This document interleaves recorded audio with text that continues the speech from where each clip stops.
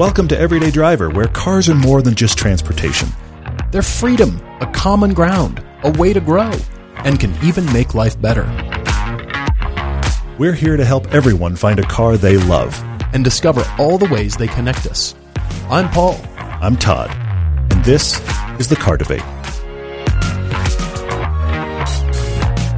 Welcome to podcast 550.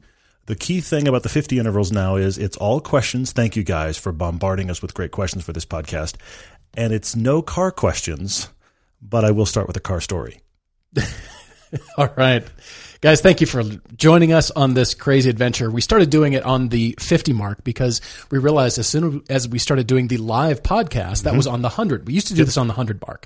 Then that became the live podcast. Then the non-car questions became the 550 or the 50s. Yes. And then the quarter intervals are the just all car questions. We didn't do any debate. Because you guys are awesome with questions. It's so really and good. Yes, this is amazing. I have so many thoughts. There's so many cool questions. There's stuff tons to of great discuss. questions. Who knew we'd get to 550 and who knows how long we'd go? When you and I started this, we're like, we'll start a podcast. It'll be fine. Quick car story, and then I'm going to jump into many of these. I had something happen to me today I've never had happen before. Okay. I was driving back from lunch, was actually headed over here. Yep. In the Lotus, because it's barely hanging on to Lotus driving weather, taking advantage. Right. And I'm driving along, and a Lotus went by the other direction. Another Elise. You and I joke about you don't see yourself coming and going, and that's a car I never see myself coming and going. And outside of like entering or leaving a Cars and Coffee, I've never seen another Lotus randomly on the road in this area. And I'm just driving along, and he went by, and I was like, that's like is that really? On a mid to late fall day, Yes, the weather is inexplicably warm. Which fantastic. I'm thrilled about. Yes. That's crazy. So I saw myself. So that was very crazy. I'm actually wondering if it was like, time warp. It's a shadow of myself because it was a gray. I don't know. Anyway, whole thing. I flashed my brights. He saw me. He waved. We did a little Lotus thing. We did a little Lotus. What's the Lotus wave? I have no idea. There's so few I've of never you that seen nobody another. knows. I've never driven by another one. I have no idea if we have a thing. So I just flashed my brights. Nobody knows. Yes. It's like, I just saw another one. I can't get over that. The wave? I don't know. Thank you guys for listening to this podcast. Thank you for all of the questions. I should say right up front, because there's been a few questions to this degree. Again, 550 podcasts. Amazing. Number 52 was our 1 year anniversary. We used to do these, and they used to be less than an hour, believe it or not. We used to do these once a week. Right. So number 52 was our first year in, and that podcast is a podcast where we break down everything about how the show started, how you and I met, how the show started, what we used to do for a living. All of that information is there in detail for over an hour in podcast 52. So those of you that were kind of wondering, you've joined us since. You're wondering the origin story. One of you actually called it that. I loved it. We're going to get capes. Call it the origin story. But anyway, if you're curious about it, that is podcast number 52. You can hear it all right there. There's a question here from Chris Starr, who says they are homeschooling this year, and he has been nominated to be the art teacher. Okay. Any tips or advice for teaching art to a very motivated 8-year-old? Chris, this is a fantastic opportunity. Yes, I have many ideas, but I want you to not think about teaching art history. You don't need to delve into that. I want you to start with materials. Okay. And I want you to start with going to the largest art store near you, big art stores, whatever you can find.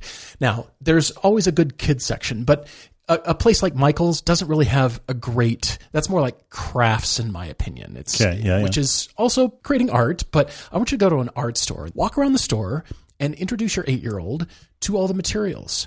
And select the materials that they are interested in possibly experimenting with. And I want you to back up and think about different papers and teaching about the different tooth on different papers and what it's like to use different pencils, different media on that paper, whether it's charcoal or pen or pencil, whatever that is. And you get a nice selection, because I don't think that kids needed to be treated like kids when it comes to art.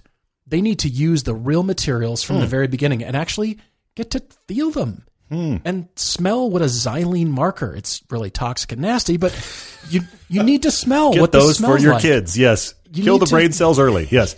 You need to buy a variety of different writing and sketching instruments and get into the different papers. Buy a newsprint pad and buy a heavy bond paper and then, sketchbooks in between and feel, what does it feel like to draw on the different tooth of that paper? A ballpoint on that will be very different than marker paper.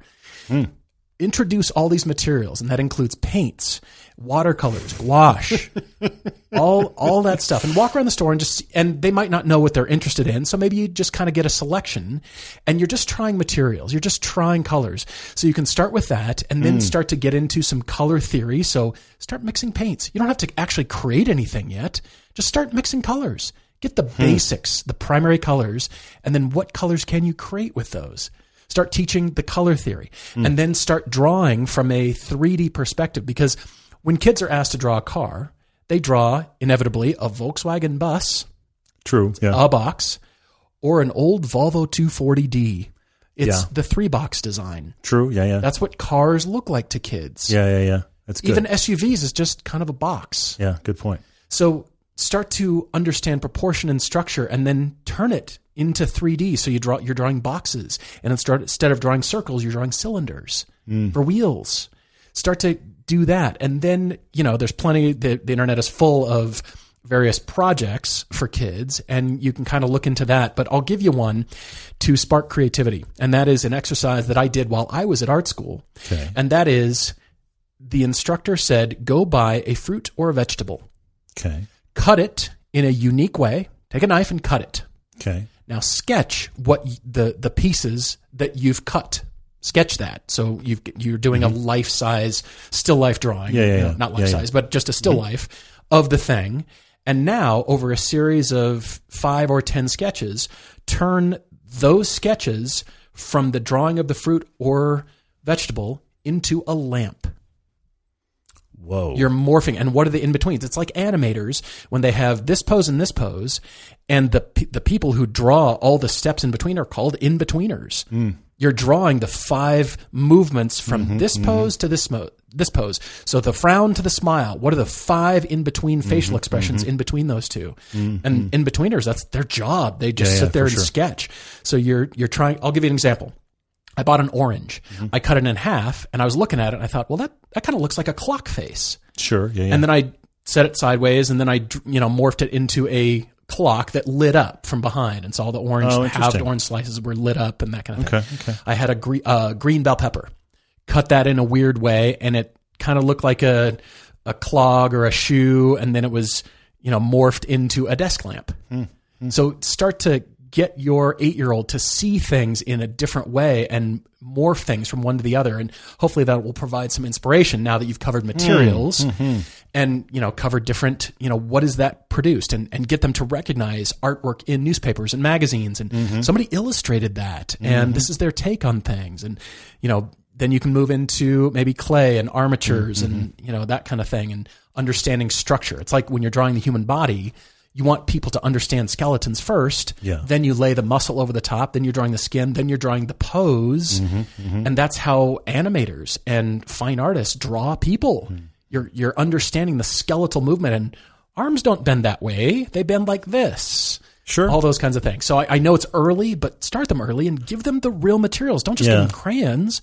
Give them the real materials so they can feel it early. You make me wonder about thinking about still life stuff. And I did a ton of that when I was more of an artist than I am now. You make me wonder about them taking what is a favorite toy, or what is a favorite car toy, or a favorite stuffed animal, or whatever, and draw that. Yeah. Because I find this with my son. When he draws stuff, if he draws something completely out of his head, it's a mess. Sure. If he's drawing something he's looking at, it's a very different drawing. Yes. So even if it was just like, here, this is your favorite stuffed animal, just set it up on the table, set it down and draw that. Yep. You like this Hot Wheels car a lot. Set it there, and from your perspective, what's that look like? Absolutely. That's a fantastic way to do it. And that's why artists use scrap. Designers use scrap. And it's just clippings out of a magazine or whatever inspires you, and you've got it sitting next to you as you're sketching. Absolutely. That gives you inspiration. Hopefully those are some ideas that you can move forward cool. and keep us posted. So many great questions, and so many have nothing to do with cars. This is as close to cars as I'm going to get right here. Okay. Chris writes in and goes, no cars? All right, well, then here's a track daily crush with no cars. You see this? Yes. Horse and chariot, lawn tractor, and Zamboni. Good. This is good. Track daily crush. All right, here it is. I'm going to crush the Zamboni. What? Because it's pretty limited in where you can use it. I'm going to track the lawn tractor, and I'm going to ask if I can use the crazy Honda one that they made that went to 100 miles an hour. Remember that one? They made an actual track-capable lawn tractor. That was like 130 mile an hour and lawn I'm quite tractor. excited because I am already a guy that drives around ridiculous things. I'm quite excited to just go places in a horse and chariot. Just because. I'm going through the drive-through. I got to drop my kid off at school. It's the horse and chariot. You don't drink coffee, but suddenly you drink coffee. Yeah, because exactly. I'm just going to go through a drive-through and just be like, Starbucks. clip, clip, hello. Dean Harrelson says, is it okay that his car disease has mostly switched to the mountain biking disease? A lot of good mountain biking questions, yeah. He says if there are a few hours and the weather is good, he's on the bike on the great trails here in Georgia. Yeah, absolutely. Inexplicably, the weather is warm right now as of this podcast, late fall, and I'm hoping to be back on the bike here shortly. Kazi asks a question related to mountain bikes. If you saw this one, he says, should I wax my mountain bike to keep the paint looking good or just get it muddy and leave it? Wax your mountain bike. Paul may answer this differently, but my short answer is absolutely not. Don't waste the time. I will say, figure out a way you can hose that thing off and get it genuinely clean regularly. I'd love to say I do it every ride. I don't. It gets really dusty in the fall here, and so it doesn't happen every ride. But I try regularly to at least wash mine down, but it gets nicks and it gets dirty, and there's grime in this seam that's never coming out, and it's a mountain bike. That's fine. Honestly, I'm with you on this one. Are you? My cars, yeah, they got to stay clean, but the mountain bike, the dirtier the better. Let's get that thing dirty. And then, yeah, clean it up and definitely lube the chain and oil everything and make sure you clean it and keep it nicely running. And then go get it dirty again. Yes. Absolutely. Rick Dreyer says, what are you guys into outside of the car world? We've seen hints and tidbits, watches, and I've got a lot of watch questions. I've got a lot of watch answers. Yes, I'm going to zone out for the back half of the podcast, yeah. Rick knows that we're somewhat familiar with the aviation world, which is very true. I do love aviation. And then if we could do anything else in the world but work with and about cars, what would you do? We'll be here for a long time, as you said. Here's the next 10 minutes. Yeah, exactly. I love furniture, Rick. I discovered furniture, designing furniture, and just kind of got really into it and understanding KD, which is knockdown or flat pack, kind of IKEA kind of furniture, and the beautiful design work that goes into that, and just the packaging of that is so creative. And then all the way to beautiful pieces done by the Italian manufacturers, and the reason you pay for that piece of furniture, and you turn it over, you flip it over, and you look on the underside, and you still can't find where the fasteners are. You still can't find, how does this go together? That's what's fascinating. When you have a really high-end, beautiful piece that is as sculptural and beautiful to look at in your house as it is to sit on, that intrigues me so much. And I'm into kitchens. I love looking at real estate. I love looking at real estate around here. Dreaming about houses, of course. I think everybody does. Dreaming about houses you can't afford, but looking at the interior designs, the current trends. I like kitchens a lot. I love the concealed fridges and concealed everything and clean design. Pogenpol, Snydero, Bulltop. Those are some of my favorite kitchen brands. Okay. So, all right. Val Cuisine is also another just one. Words I've never heard, but keep going. Really like all these brands. I'm into kitchens, even though I'm not a great cook. I'm really not. I can prepare food, but cooking, I'm still working on that one. And that is another one. I took a knife skills class at the Salt Lake Culinary Institute a couple of summers ago. And I really enjoyed it. And it was all about vegetables. And then we created fajitas after that, which was really cool. And I really enjoyed it. But I just thought, you know what? I know how to cut stuff, but I don't. Interesting. Back to bell peppers. I learned how to cut a bell pepper like I've never learned before. And the way to cut a bell pepper is so creative and cool. And I really enjoy it. I just don't have the time and don't get to cook as much. So I want a really high-end kitchen with amazing cookware and the awesome knives. And I want to do Big that stack of bell peppers, and Paul's happy. Then I'll sketch them and turn them into other things. It'll be awesome. It'll be great how that works. I will say that one of the couple of things that I've thought about that I would do if I could pick anything, sometimes that question, like what profession other than your own would you want to do? I can't believe we get to do this, honestly. Yeah, I agree. But I will say I am fascinated by two lines of work, and they are completely opposite, but they both tap into different parts of my personality. I am fascinated by people that either are comedians or speakers for a living because of the idea that you have a person. And there's a lot of comedians that do this, especially when they're like play Carnegie Hall or someplace with thousands of people. a single person on a stage with no props and a microphone. Comedians do it, and speakers do it. And there's all these people here for just that person to talk. I mean, you and I can almost see that from here doing this podcast, I guess. But the concept of that I find fascinating. And I am neither the fantastic speaker of wisdom nor the funny guy to be either a speaker for a living or a comedian that I can tell. However, I just find that intriguing. Sometimes when I watch comedians, I'm almost more fascinated by the fact that they're commanding the room than what they're saying. Sure. Yeah. I just find that fascinating. The other thing that I would be very intrigued by is if I could write stories for a living. Now, I have a novel coming out. I'll answer those questions in a second. But I think that's really interesting as well. But, of course, writing is entirely solitary, whereas the other thing I'm talking about is the complete opposite. So I find that fascinating. There are many questions. Thank you, guys, by the way, for your interest in the fact that I have written a novel. I've mentioned it. I've teased it for the entire life. This is cool. You need to give a book update here. I've teased it for the entire life of this podcast. Yeah, I know. I'm doing it. But it'll be out by Christmas. Okay. I love that you're putting a stake in the ground. I have got half of it back from my editor. My editor, unfortunately, is taking longer than I hoped. Thankfully, that is due to them going slower than they hoped versus there's so much to do. Because I was worried. When they started going slow, I was like, how bad is it? And they were like, no, it's actually life stuff. Yeah, that slowed them down. So right. That's the thing. But anyway, so I've got half of it back from my editor. I am doing my final pass, and that's going fairly quickly. So that is happening. I have got the cover design is in process right now. That'll be done in the next week. So we are close. This is cool. And I am pushing to have it out probably the week after Thanksgiving is my intention. Now, granted, that's also when things get really crazy for us making season 8 of Car TV. It does. So you know what? Why don't I try to do it all at once? But I want to have it out for Christmas. It will be out on Amazon as either an ebook or as a paperback. And there will be a larger podcast coming about when it is actually out and some more details about it for those of you that are interested. So thank you for your interest. I am honestly, candidly, I am relying on you guys to help it be a thing that the algorithm even noticed exists.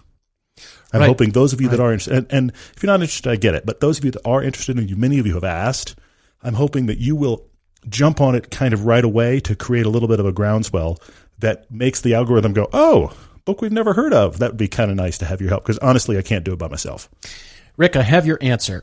It's been a little bit for a while, but it's been growing in the career that I would do other than this. Taking inspiration from a guy named Nathan Myhrvold. He founded Microsoft Research. Okay. And he managed an R&D budget there of $2 billion. He is a scientist and a technologist and an inventor and an author and a food photographer. Where's that business? I photograph This food. is a thing, Go by on. the way.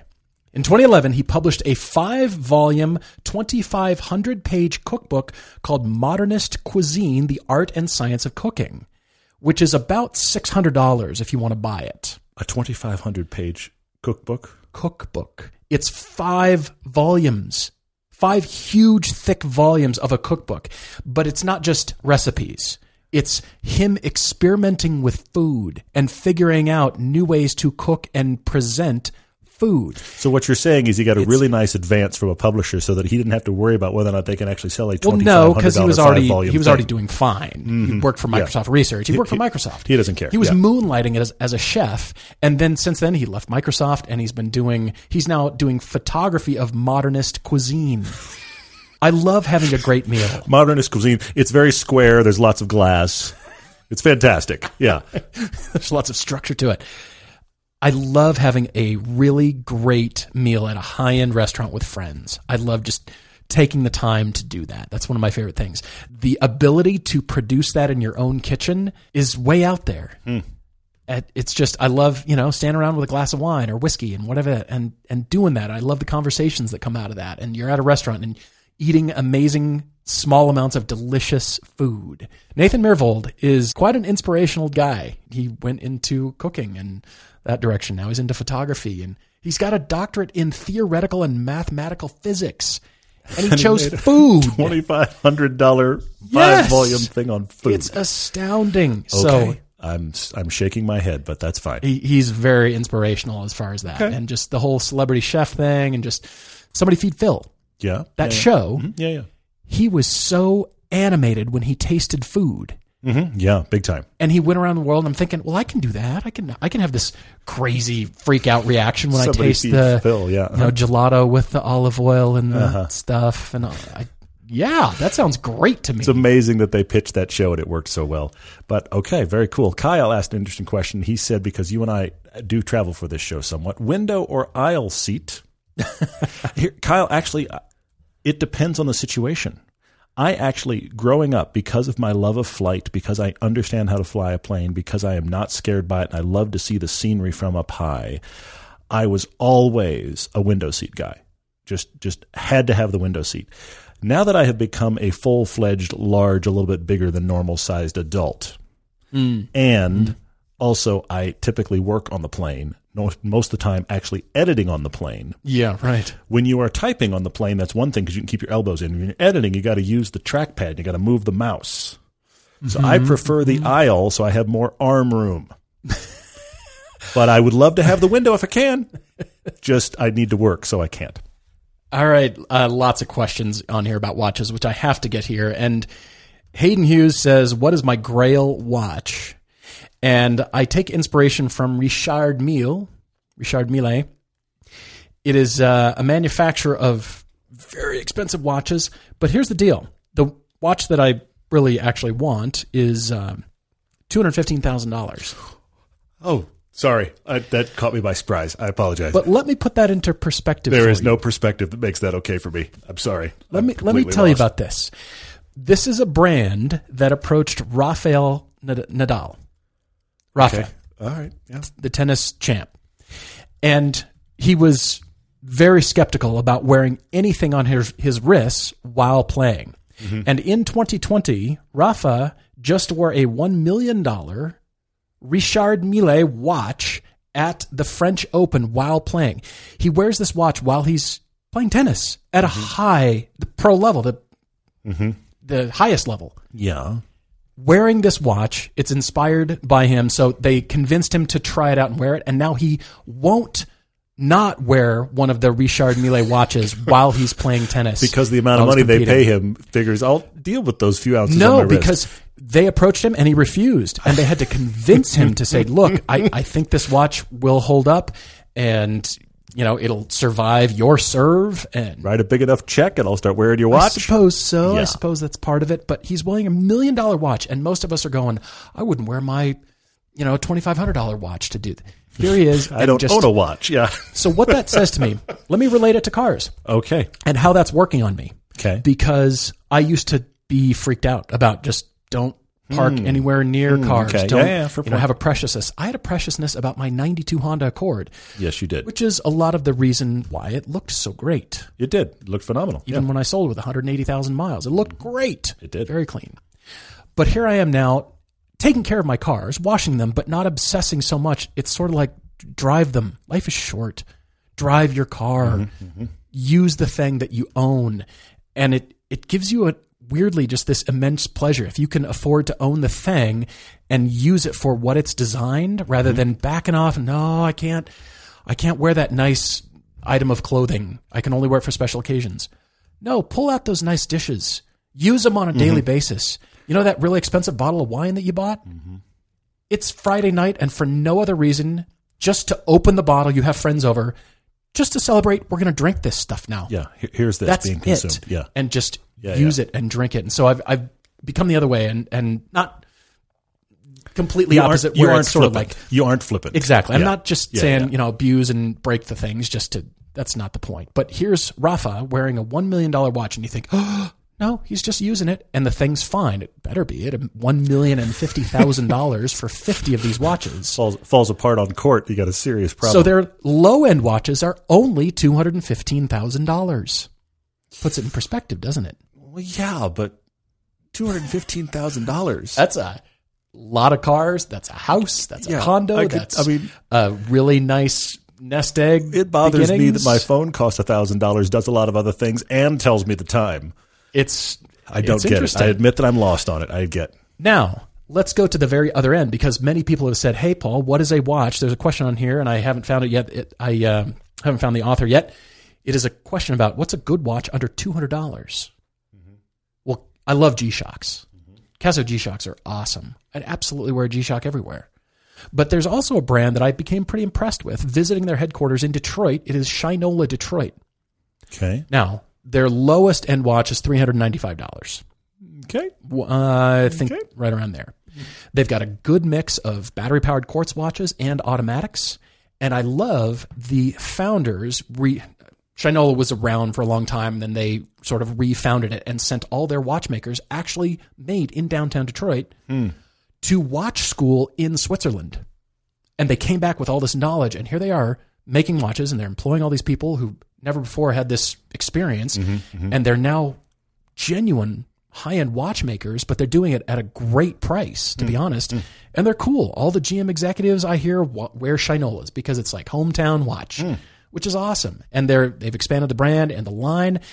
The automatics are, for an automatic watch, $1,600. That's pretty decent. Making their own movements. I'm pretty impressed with Shinola. How many of you have only heard white noise for the last 5 minutes? Is it just me? I don't think it's just me, but I'm impressed either way. Okay. Travels with George J. asks a question that I wondered how to answer this. What's the one piece of advice or wisdom that was imparted to us as a youth that still guides us today? I've got it. You've got one? Yep. I've got one too. Keep going. It's actually in my high school yearbook. Oh, wow. And it came from my sister's swim team. Okay. And their motto, I forget who this is attributed to. It's not original, but they adopted it. And it was excellence, not perfection. Even though I can be accused of being a perfectionist about a lot of things, it is consistently pervaded throughout my entire life is excellence, not perfection. If excellence equals almost perfection on that particular project, okay, great. Yeah. But everything you do, which I think pervades into what you and I do for the show, we don't want to release anything that is not really up to a standard, to be honest. I don't want to make some garbage. Yeah, for sure. Even, for sure. Some of the cars that we don't love for the test drive channel. Yeah. People are still shopping for those. Totally. It still deserves our attention. And what if we were shopping in that category and there's people who like it? So it deserves our work as well. To be done right. Yeah, I mean, my wife has a client actually that she does admin for a lot of people, and she has a client that actually refers to it as don't let perfect be the enemy of good. Yeah. So because they have deadlines they have to hit, and we have those realities as well. I like that one a lot. I had one that struck me, and it's not actually what you're asking, George, but it relates because I grew up very conservative and somewhat sheltered because my father is kind of Ned Flanders realized. Okay, so that was my upbringing. So when I got late high school, early college, there were revelations to come. There were like, wow, the world is very different than I thought it was, when I got up into late high school, early college. And right about the time I got out of college, which this is where it's different than what you've asked, because I was older than I think you're imagining. But right around the time I got out of college, I've had this very sheltered, very conservative life to that point. Okay. And I heard somebody that was a business owner refer to something as ask for forgiveness, not permission. Now, for their activity, whatever they were doing. That was the core of how they started their business. Oh, interesting. Okay. They were like, I'm going to ask for forgiveness, not permission, and I'm going to do this thing.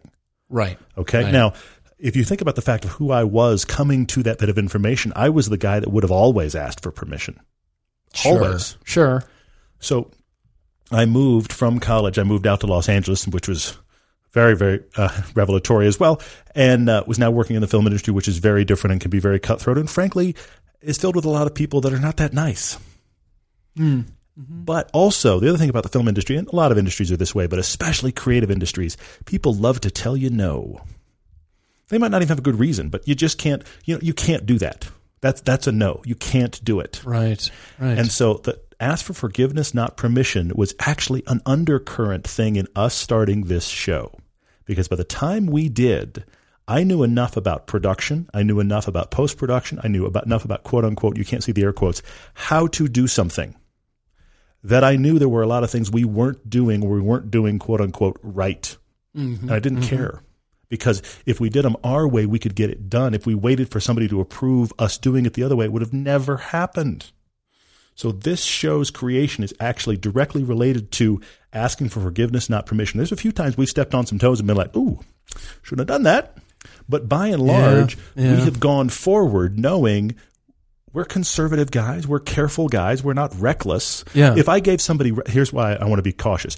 George, if somebody reckless, they don't need to hear ask for forgiveness, not permission. They're going to break stuff. Of course, of course. But if you're a conservative person and you hear that, there's a freedom that comes with it. And that actually did inform all the way up through right now and this show. While we're filming, EWH 105 says, what's a normal lunch when you're out filming? Ladybugs and dirt and sticks. We had a season of shooting where you, of all people, always made sure to pick up the brownie brittle.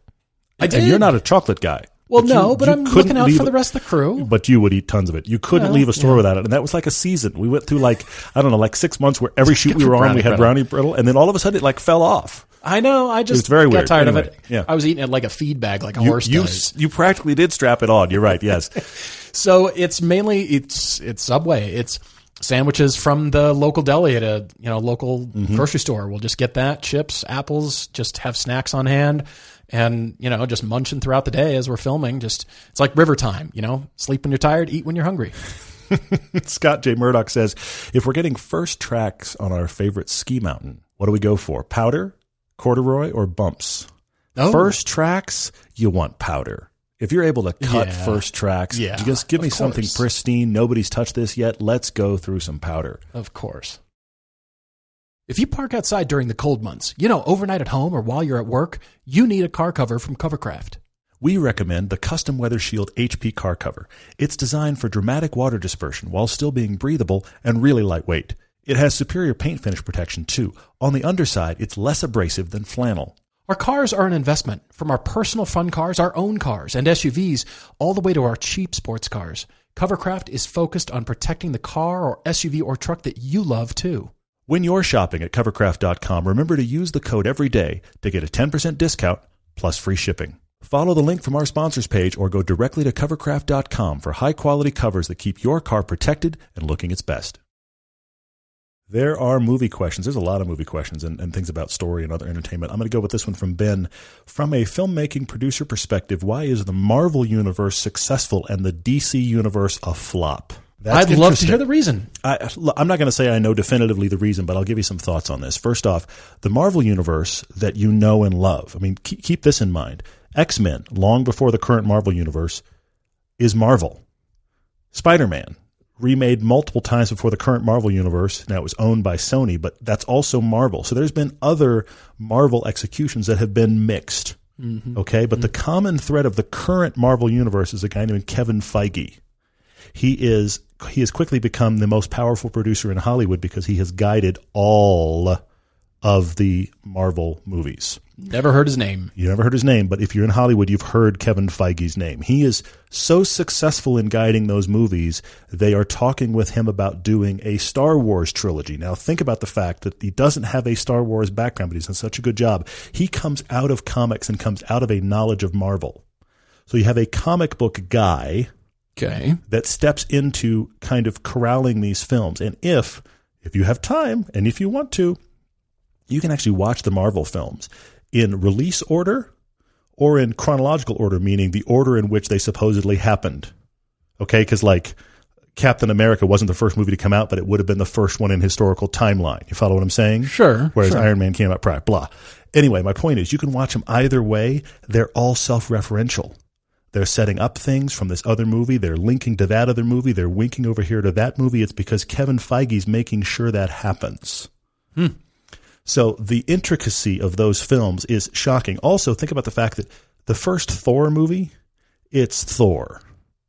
Okay? Chris Hemsworth at this point was not like a huge household name. Thor is not like a superhero we all really want to go see. In the God of Thunder, they right? Get like Natalie nobody's heard Portman of him? And Kenneth Branagh directs. Really? Now, here's the those other are some big interesting names. thing. I know those names. Exactly. I'm not in Hollywood, and I know here's those the names. other interesting thing about Marvel is that they didn't necessarily do what a lot of other filmmaking companies would do, and that is we have a big franchise. Let's get some director that just came off a big Sundance project and give him a big franchise movie. Kenneth Branagh is directing your Marvel Thor movie? That's going to be a very different film. Jon Favreau had interesting background before he did Iron Man. Now, Iron Man was still a coup for him. So it's all of that interconnectivity that makes them really work, and the tone was set with Iron Man. Okay. Serious with a wink. Okay. They've always had a sense of, let's just play with this. And that's somewhat the Iron Man character. It's somewhat Jon Favreau, who comes out of comedy, if you think about it. Right. I mean, he directed Elf. Think about the fact that the guy that directed Elf directed Iron Man. Really? Yes. No kidding. Okay. So Jon Favreau directed both those films, all right? So and you have Robert Downey Jr., who kind of has a natural tendency to kind of be that character. He kind of has that wink all the time. So that sets a tone for the universe that it's going to be serious enough and have gravitas emotionally, but it's also going to keep winking. Now go over to DC. I know I'm on a rant. Go over to DC with Batman. Batman is a very serious universe. Now, back in the 60s, it was a joke, but Christopher Nolan makes the definitive Batman films. They're unbelievable. The Dark Knight films. I agree to that. But they are as dark as can be. Yeah. Okay, they're dark enough that my son, who's seen just about everything, is asking me when he can see Dark Knight. And I'm going, we're going to hold off a bit. And he's seen a lot of stuff. Okay? All right. So my son's seen The Matrix, but we haven't seen Dark Knight. I mean, we got those are dark films. Okay? All right. So anyway, that film is very dark and intense, which is actually appropriate for Batman. But then you carry over that demeanor to Superman and Wonder Woman and everything else in an attempt to make a universe that is cohesive, but you started with a pretty dark place. Zack Snyder, I actually like him as a filmmaker in a lot of ways. My last part of the rant. Man of Steel is much debated as among Superman lovers. Because people that love Superman, they don't like where that movie goes. I've never liked the Superman character that much. He's iconic, but he's never been my favorite. I prefer Batman. Okay, but the first 2/3 of Man of Steel is one of the best origin stories, person struggling with their identity and their origin, and father-son stories I've ever seen on film. It's phenomenal. Then the last third becomes punchy punch and is too bad. So that's disappointing. Punchy punch. It becomes punchy punch. It's just, we had a great story, and then the writer stopped writing and just went punchy punch, destroy buildings for 20 pages. We were doing so well, and now it's just punchy punch.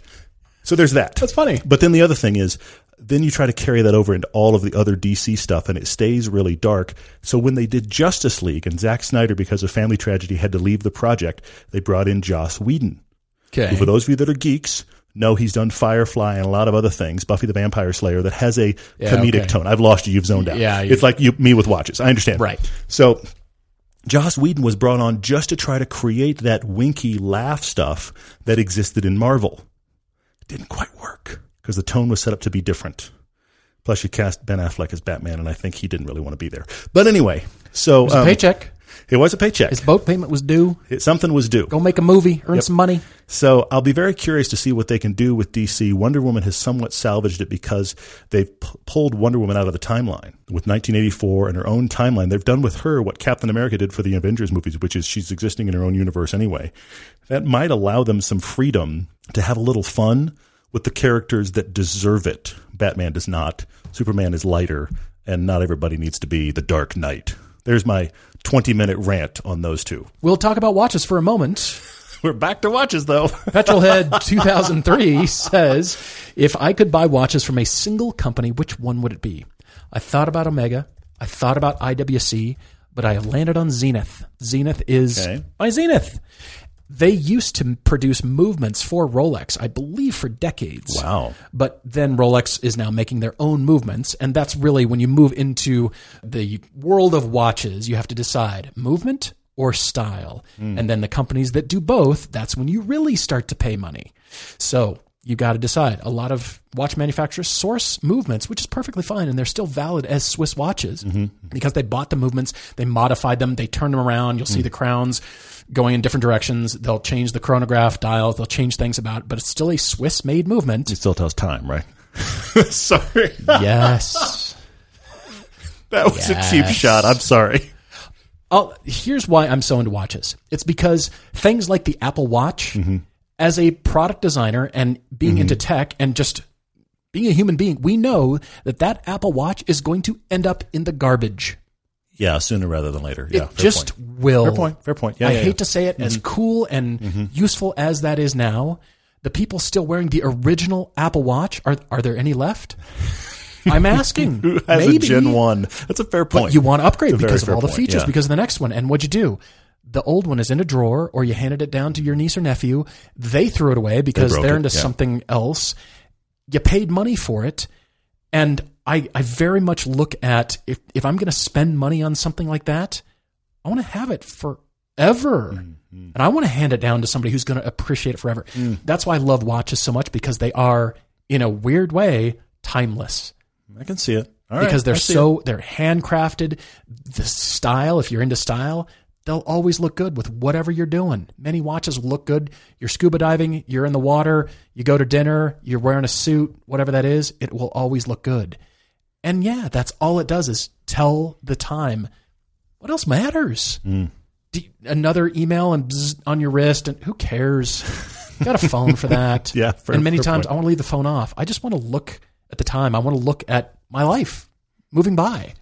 And it's enshrined in this piece of steel or white gold or whatever. And it's telling time by gears and springs. And that is amazing. I love the manufacturing, and think of all the people in the watch industry putting their effort and expertise into making that thing that sits on my wrist, and it's a piece just for me. It is not for anybody else. Even though people notice your watch, it's not for you. Sure. It is a personal thing. It's for me to enjoy and no one else. All right. That's what's amazing about it. Kind of like cars, even though people buy cars to brag about how much money they have. Yes, but at the same time, though, you're right. There is a direct connection. I mean, I have been immune to it, but there is a huge connection between people that are car people and people that are watch people. There is major crossover there for sure. Tony Salas asks a few questions about video editing. I'll try to go quickly. He says, first off, any hints on how to learn video editing? And he also asks, can you use iMovie? Yes, of course you can, Tony. Whatever editorial system you're currently using, you can tell a good story with. I mean, I started editing, this'll throw you. I started editing actually using 2 VHS recorders. Did you really? Oh, yes. You put in the tape that's going to be your master, and then you put one that feeds to it into the other one, and you record a clip from the source tape to the record tape. What? You're recording in real time because you can't go back. And I would actually watch all my source footage. Before I had real gear, I would watch all my source footage, and I would take time code notes. I need to go from this tape at this amount to this tape at this amount. Took forever. You're kidding me. Okay, this is like old typesetting kind of writing, too. It's crazy. So iMovie, where you can move stuff around, it just indiscriminately, you don't care, you just move it around. Use iMovie. Use the stuff that came with your phone. Who cares? The thing I'm going to say to help you as an editor is a couple of things. One, experiment. Two, and I didn't learn this until I started cutting TV commercials. Whatever you just cut would be better shorter. There is a breaking point where you got too short. You need to put stuff back. There's exceptions to every rule, right? There is a breaking point, but I find with most early editors, whatever you cut is too long. It needs to be tighter. Tighten it up. Come on. I didn't get good enough at it until I started taking 30-second commercials, which felt like, we finally got that down to 30 seconds. That's finally fits in 30 seconds. And then the client calls, happen more times than I can count, and be like, yeah, can you make me a 15 of that? I got to cut this in half. It took days to get to 30. I can't take half. And you know what? You find it. I'm going to get that same story in half the time. Is the 30 better? Probably, because you fought for 30. But I need a 15-second version. Here we go. So make it tighter than you think until you break it. Because the classic example is the video on your phone. Wait for it. I'm here for 15 seconds to get to the thing I'm watching. Why am I not watching the thing I'm supposed to see? What was the first 15 seconds for? So cut down, cut faster. Also, watch your audio. If your audio is bad, nobody cares what the video looks like. Nobody cares. Right. That's the last thing I would say is the simplest way to learn editing is to cut for what the person is saying you need to see. Here's my house. Let me show you my garage. We need to be looking at a shot of the garage. Have you seen the license plate of this car? Show me a shot of that license plate. Right. That's the simplest. Now, there's a ton of other detailed things. There's pacing. There's stuff that you learn over time. But in the simplest version, it's say. Show me what we're talking about. Show me what's important. And if you don't have a shot of it, go get that shot. Right. Anyway. Which creates the work because you got to go get the shot. Yep. I love that as a metaphor for pushing you as in anything you're doing. You didn't think you could do this, and now I'm asking you to do even better. You didn't think you could do it 30 seconds. Okay, congratulations, you made it. Cut that in half and make it still as compelling. Yes, make it 15. In anything you're doing. You didn't think you could drive that fast on track or, control a car that way. And finally you feel like you got there. Okay, now we're going to go faster. Now we're going to do it better. We're going to drop your lap times. What? How is that even possible? It can't go because faster. These 15 people are actually faster than you. How are they faster? Let me show you. I love that applied to anything that we're doing as human beings, from climbing to directing to whatever that is. I do love that. Did you notice we got a couple of hair questions? Ted Theologan is newly long-haired and asks you for hair care tips. You Know Nothing Flo says, when I started going bald, did Paul embrace it or become a hat guy? I'm both, because it actually does hurt. I'm totally a hat guy. More than you know. I love hats, yes. And it stings. A lot of very nice hats. Well, top of your head burns. It hurts. I understand, yes. I realized I was probably 25, 28, somewhere in there, and I'm like, oh no, what are people going to think of me? And then I realized every other truly bald person, because I'm lost a lot of hair, but I don't consider myself like skin bald. Sure, yeah. I'm looking at every other actors, every other person who's bald. I'm thinking, I don't care. That's just who you are. I work with people. Patrick Stewart. Here we go. Bruce Willis. Name them. Michael Jordan. It's just like, well, okay, who cares? It's no reflection on your sparkling personality or your character or who you are as a person. Okay, whatever. It's happening. It happens to a lot of people, men and women. And you know what? Okay, that's just who I am. And most of the time you realize you're talking to somebody like that and you're like, I don't care. It didn't really even occur to me. Like, you don't have any hair. Like, who cares? Yeah. Ted, party on, Ted, by the way. Ted, the question for you, since you're asking about long hair, I guess I'll touch on this real quickly. Here's the thing that I would say to you. Don't care what it looks like that much. I mean, look, don't shower. I'm not saying that. And actually give it some effort. But my point here is the days of it just being perfect are behind you. Because now it's just, you've added an element of crazy. Just embrace it. Hey, I have low shampoo bills. You do. I will and tell you that. I have crazy hair, and I look at myself on camera all the time, and I just go, that was a weird hair day. All right, moving on, whatever. We've covered watches a little bit, but we've got to cover whiskey. No. That's right. We've got tons of those, too. Yes. I've gone back to on this side. Cadbury says, sorry, Todd. Hey, Paul, I've been getting into the Scotch whiskey game, and I'm looking for something with some kick, strong, smoky flavors. He's tried better-known names like Buffalo Trace and Monkey Shoulder and Glenfiddich and Jameson, and they're all good. I'm looking for something a little more bold. Any suggestions? Yes, as a matter of fact, I do. I do enjoy Chattanooga, Tennessee, 1816 and their collection. I have discovered Westland Distillery up in Washington. As a matter of fact, our race team director, Dale, got me onto that. Race team director. I like that. That's good. He brought me a bottle of Westland, and that is good. But if you want peat, if you want the smoke, Brooklady Distillery, my friend, and they make a product called Octomore. That will, you'll either love it or suddenly you'll be like, that could go in my car. That could power my car, or a jet, or a rocket, or something like that. But Octomore from Brooklady Distillery, it's one of the 9 distilleries that I love in Scotland. It's a peat monster. Okay. So look that up. Octomore. It's in a black bottle, black glass. It's good. You want something that'll take you to Peatland? Jet fuel, huh? Okay. Jet fuel, baby. All right.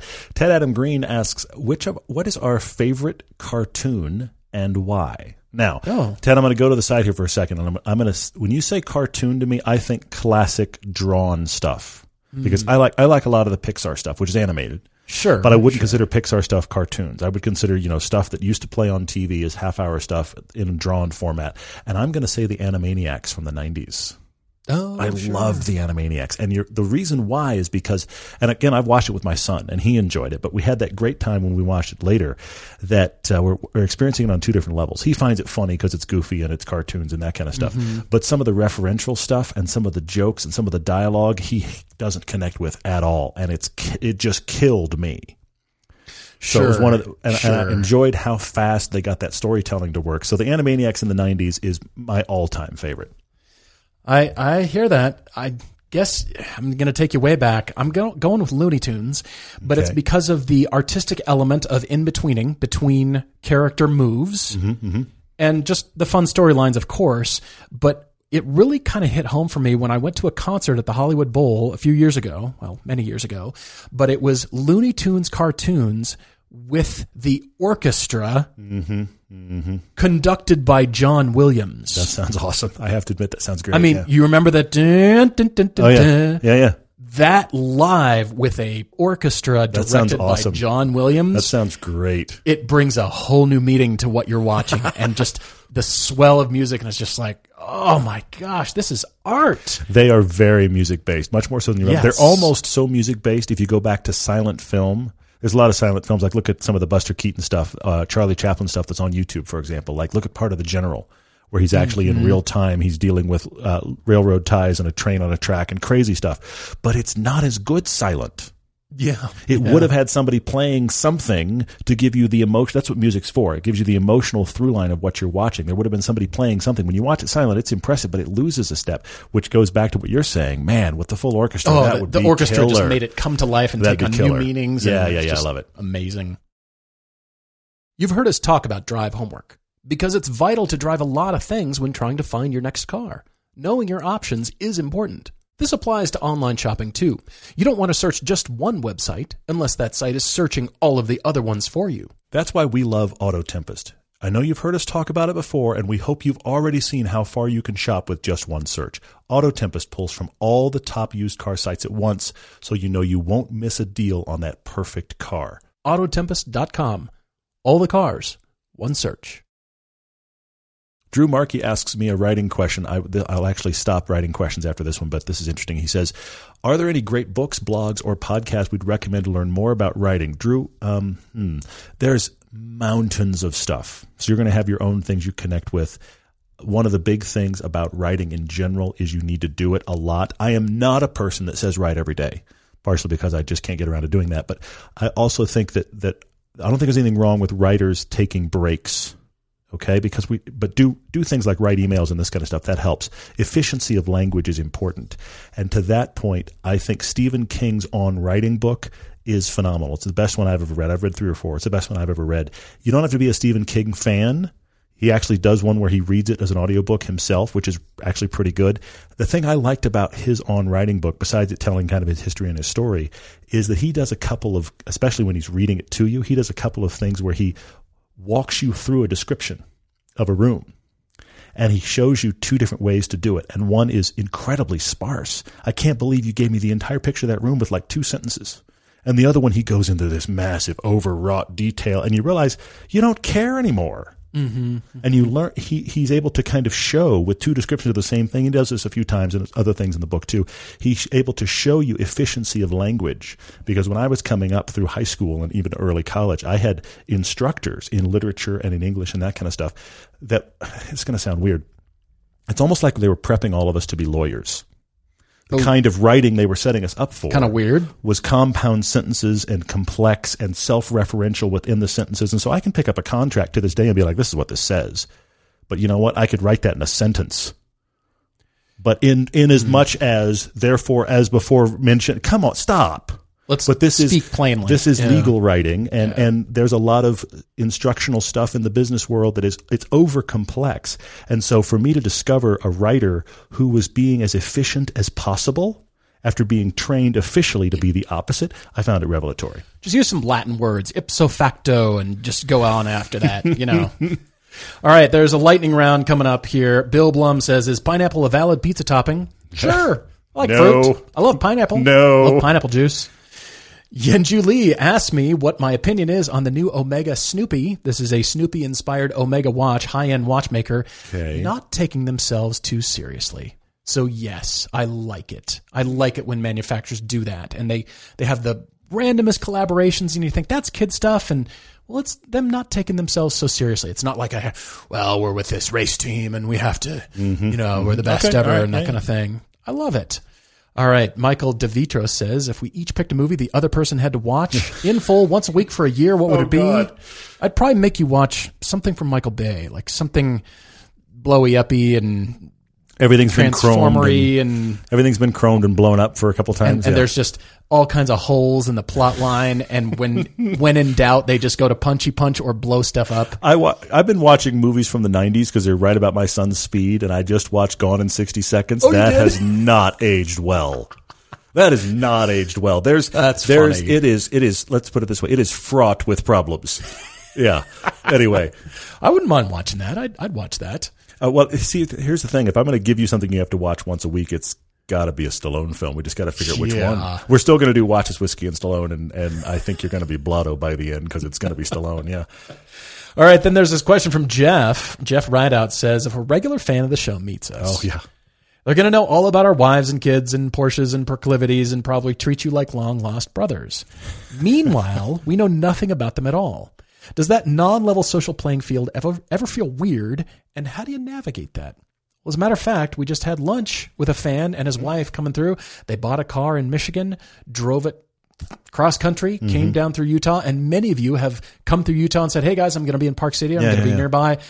Can you have lunch? And if that happens, we try our darndest to squeeze it into the schedule and come meet you guys. And absolutely, because I look at it as just, now I can. I just look at it as, hey, we're all in this together. We're all just feeding the car disease and enjoying cars and like-minded people and just enjoying. They don't have to be the high-end cars, and we're just straightforward and we speak plainly and we're just friendly with each other. And I love that the cars brings people of all kinds together. We've looked out at some of our meetups going, I don't think there's any other reason this group of people would have any reason to get together and just hang out. That's a good point, yeah. And that's what I love about it. It is, Jeff, sometimes difficult to navigate that, but honestly, the place where I always start is I start asking that other person all the questions to fill in that hole.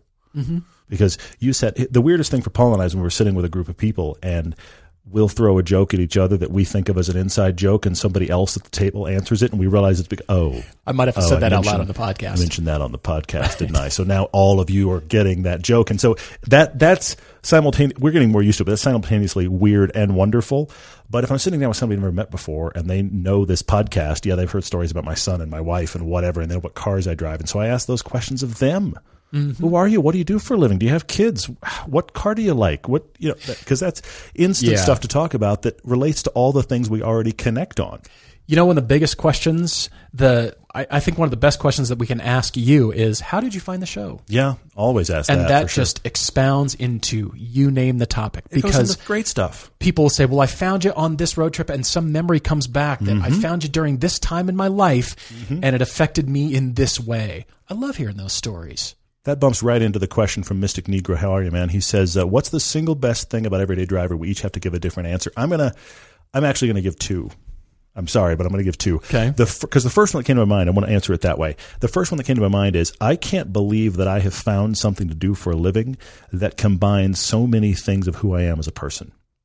I am a storyteller. That's great. I learned while being in the film industry massive things about post-production that served me to this day that I never learned in school. They were in the trenches kind of stuff that serve us in delivering the TV episode. Yeah. By being an editor of TV and commercials and film for a while, that applies directly to what we do as a show. Yeah. I learned while in the film industry that I could take a complex idea, learn it, and then explain it to a filmmaker who knew nothing about it very quickly, plainly, in a couple of sentences.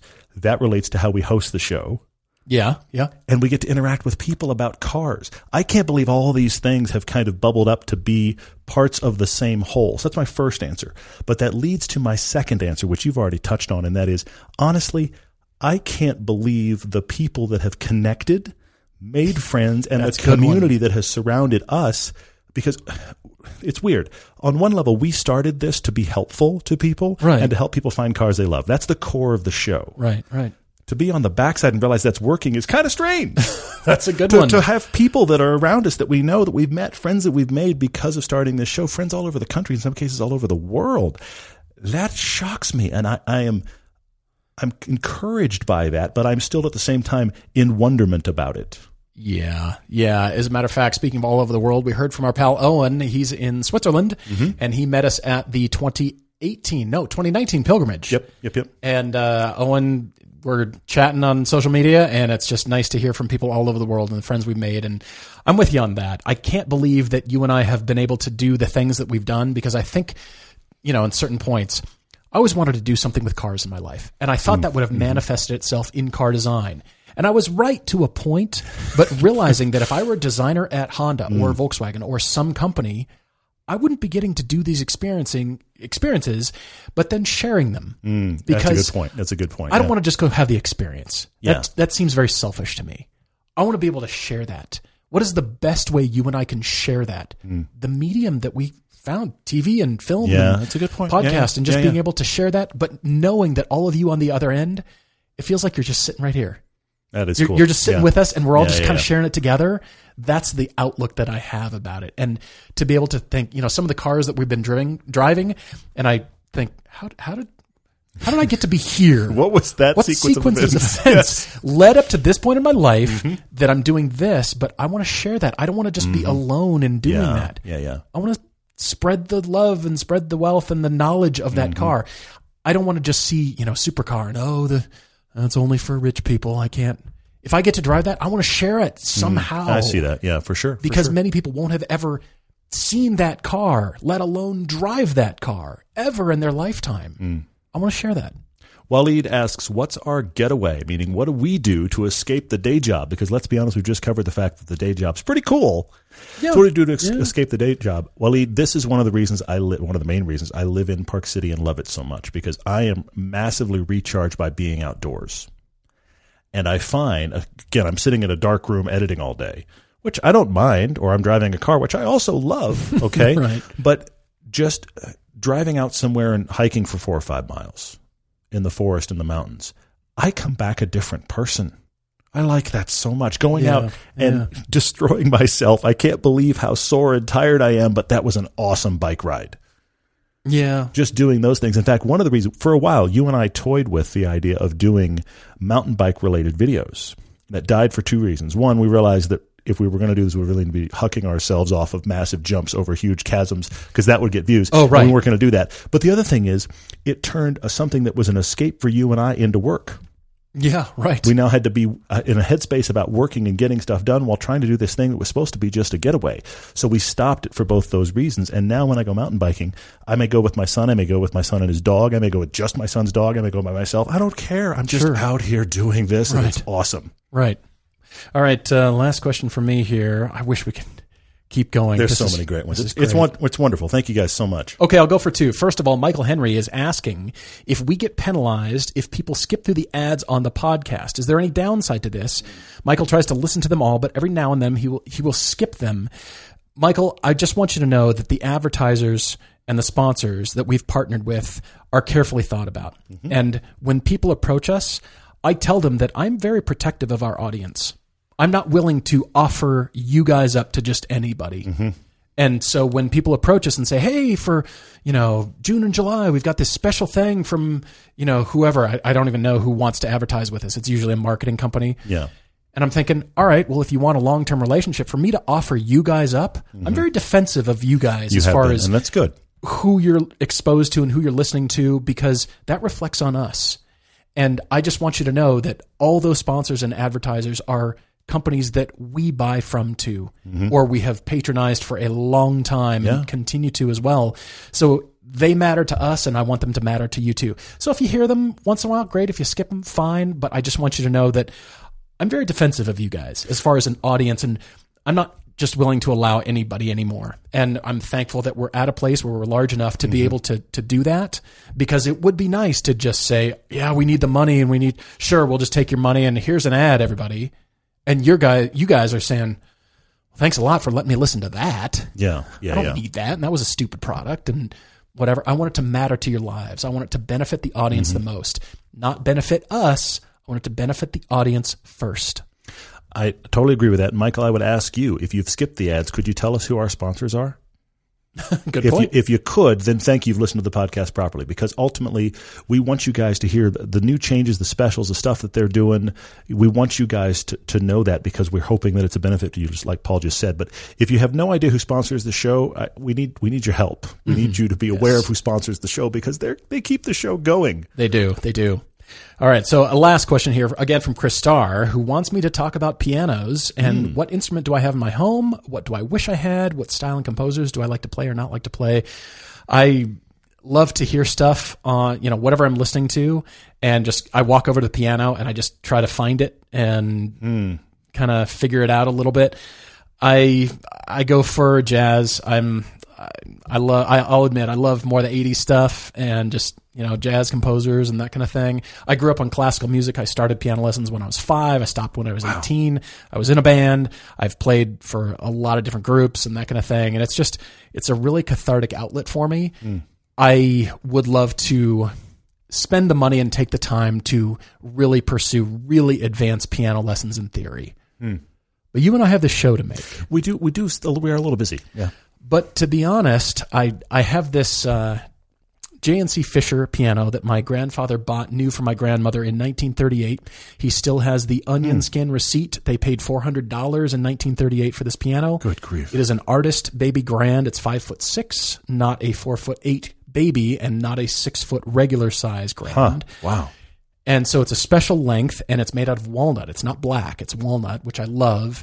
And my whole family has played this piano. It's very special to me. My grandmother, grandfather, aunts, uncles, my sister, everybody has played this piano. And it's a really special instrument to me. It needs to be restrung. The hammer felts are needing to be remade, and that's $9,000. And whoa. It lasts for a long time, but it's got a very bright sound because the hammers are worn, which I don't mind. But then I play new pianos, and it's very muted because those hammers are brand new. Interesting. And okay. I do love playing. So, as a matter of fact, Todd's wife and Todd's son have insisted lately that I watch Hamilton. I had not seen it. It came out. Both of them are obsessed. Netflix. It's very good, but both of them are obsessed. It's actually out on Disney Plus, but keep going. Disney Plus. Okay. And I relented because I'm not a huge fan of movies where they burst into song. You're not an opera person. Yes, I'm not. But I have to say, it was spectacular. I loved it. And to be honest, I've been looking into getting the score and learning some songs just to play them because I really appreciated the writing, how creative it was, and the actual rapping in there. Yeah. And the piano was excellent. And I've thought, I wouldn't mind learning a few of those songs. Matter of fact, I heard Leslie Odom when he came to Deer Valley as part of the Deer Valley concert series a few years ago, and I went to see him. The guy was phenomenal. And, of course, he joked with the crowd, and he was doing the Nationwide insurance commercials for a little bit, and he worked that into, because they'd banter with the crowd before he'd break into his next song, and he would just go you know what I mean? And he'd sing that, and everybody burst out laughing. And guy is amazing. But everybody in that cast was amazing. I have a deep appreciation for it. It was very cool. The music actually left more of an impression on me. That's very cool. I have a question I think we both should answer to end on, but I have a lightning round quick one I want to do prior. The one I want to end on is, did you see this one? The biggest challenge we face in expanding the brand? Oh, yeah, I did see that. I think it's a good one to end on if you want to end there. But first off, I want to speak to Dan's question. He actually asked this via email, which is perfectly valid. He's a big fan of the automotive writer, That Sam Smith. He's asking if we're familiar with his work and or who else do we like. I love Sam Smith's work. He has written for a lot of places, a lot of car magazines. He's also written outside of cars. He has a very thoughtful, very introspective writing style that I'm a huge fan of. His stuff is great. I also really like at UK Top Gear, Tom Wookie Ford, he's referred to sometimes. He is phenomenal. Those are actually my top two. Absolutely, I agree with you. And Ollie Marriage, I think, is up there. Ollie Marriage is very good. I love his writing as well. He's very good. Yeah, also UK Top Gear for sure. Yeah, so the biggest challenge in expanding the brand, it's wanting to expand in viewership and scope and having the dollars to be able to go execute on the ideas that we want to do. Because sometimes we come up with ideas and we go, what if we did this, this, and this? And then we apply reality to that idea. the budget reality filter, yes. And realize shipping multiple cars to that location or getting us there, or what is involved with just the production of that to come away with the footage, because there's all this behind the scenes stuff, just like any production. Yeah, for sure. Yeah. And it is then applying the reality of, okay, well, how many more viewers will that get us? How will that expand the brand? So we're looking into more platforms. Okay, more platforms, more audiences. If you can believe it, the YouTube audience is not the same as the Amazon Prime audience. True. There's very little overlap. I know most of you listening are aware of that, and maybe there is, but we found the audiences are different. So how do we expand the brand? And also, as you've said before, get that out there that we just exist to help people get in a fun car they love to drive. And once you do, everybody's sort of like, this is great. I never thought this way before. That's what we want. I mean, that's the most satisfaction, but we want to get paid for our work too. With all the advertisers and sponsors that have approached us, I don't want to just take anybody's money. I really don't. Yeah. I mean, I do. Don't get me wrong, I do. We want to take everyone's money, but we want to be But I fair really to have the to be brand careful of with you guys, that because then I see them elsewhere and I think that is not who the everyday driver audience and brand is curated to be. Yeah, the branding thing has been difficult, but I say difficult only because you and I have spent a lot of time in it. I think we've thankfully been nicely aligned most of the time on what the brand is and isn't, which I'm glad that we're aligned. Everyone that meets and finds out what we do instantly then tells us what our show should be. Oh, That's there's happened that. from the Yes. beginning. Actually, the first few years it was rampant. You know what I should do is We should do whatever Monster Trucks, classics, whatever that rat person rods, was excited about. name That was the thing. only thing we should do. So staying true to what we set out to do, which is again to try to be helpful and to get us all into cars we can actually afford and actually love. There's been lots of opportunities to do everything but that. So we've had to make sure we keep kind of recentering to that. That's been part of it. Also, coming to the reality of the fact that YouTube doesn't work well for us. Yeah. It's worked very well for some. There are other 2 hosted car shows, many of which have flat out told us they were inspired by us, that have been far more successful than us on YouTube. I'm not going to get into the whys. We've never worked well on YouTube. So us getting to a place where we said, all right, YouTube's going to continue, but we're going to jump elsewhere. That was one of the hardest things to do, and one of the most beneficial things for the brand was to stop worrying about YouTube primarily. YouTube is like third on the list for us, and it also is third on the list for income. We don't do very well on YouTube. We will keep feeding it indefinitely. We're focused on it. But it's interesting how as we branched out, we found a better audience for us and what we do. Yeah. So then the other thing going on is back to the sponsor thing, but elsewhere, sponsors really want to give you stuff.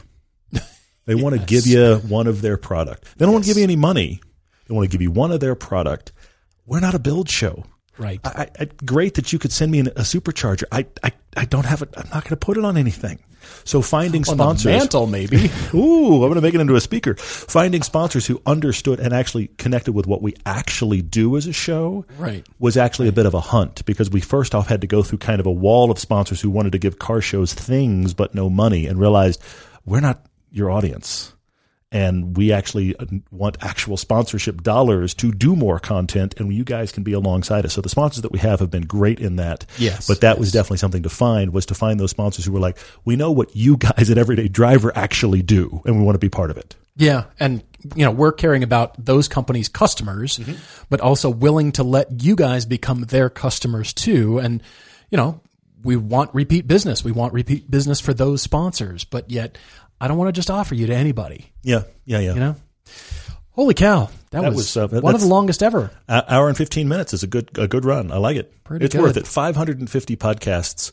You and I set out and we're like, we'll do a few. We'll see how it goes. We'll get 6 months in and decide. We'll get a year in and decide. That was 2014, I believe. Oh my gosh. It's been 6 years. Yeah. Thank you all very much for the excellent questions. Curated, thoughtful, understanding, great questions. Thank you so much. I always leave it on just a till next time kind of note, because that's how I look at it. So until next time, guys. Cheers.